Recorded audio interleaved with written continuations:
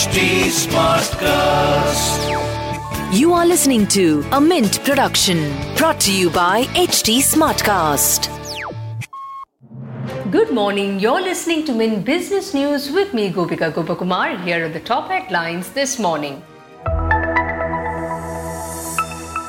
India's trade deficit continued to widen in July as imports jumped to the highest level of this fiscal, while exports rose to a record.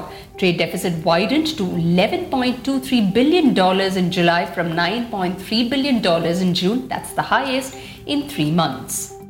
The government's plans to sell 2 state-controlled banks may get deferred to next financial year as the government is yet to see Parliament's note for changes in laws required to start the transaction. The Finance Ministry is yet to finalize modalities to seek approval from lawmakers for the sale. It's unlikely that the process will be completed this year. The government will seek buyers for 2 state-run banks by March 2022. Finance Minister Nirmala Sitharaman had said in the budget early this year that the government will seek buyers for 2 state-run banks by March next year.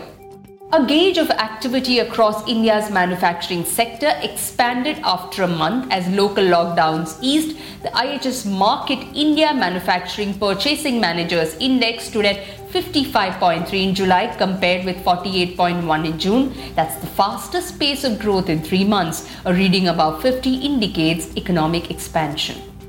Aditya Birla Group Chairman Kumar Mangalam Birla has offered to transfer the group's entire ownership in Vodafone Idea to the government. This is the last-ditch effort to keep the cash-strapped teleco from collapsing. In a letter to Cabinet Secretary Rajiv Gauba in June, Birla expressed the group's inability to fund the company any further. This marked a new thinking by Vodafone Idea's promoters who were initially looking to onboard financial investors through a mix of debt and equity. The government said it has no plans to cut import duties on electric vehicles. This comes weeks after Tesla Inc. appealed to the government to slash taxes, and its billionaire chief Elon Musk floated the possibility of a local factory once it starts selling wholly built units from overseas in India. Junior Minister Krishan Pal Gurjar said there is no such proposal under consideration in Ministry of Heavy Industries. He also added that the government is, however, taking steps to promote the use of electric vehicles by lowering domestic taxes and adding charging stations. Housing financier HDFC saw its net profit dip marginally because of one-off items and higher provisions in the June quarter. Net profit for the first quarter stood at 3,000 crore rupees, down 1.7% year-on-year. Moving on to markets, Asian stocks were steady early trade after US equities turned lower and treasury yields retreated on concerns that the economic recovery from the pandemic is losing momentum. The 10-year US treasury fell as low as 1.15% in US hours and remained below 1.2%.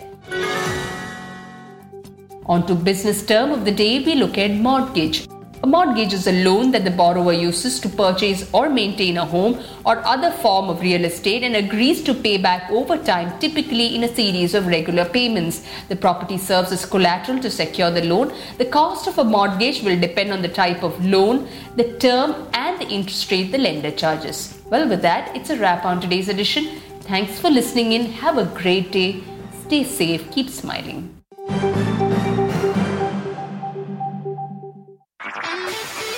This was a Mint production brought to you by HT Smartcast. HT Smartcast.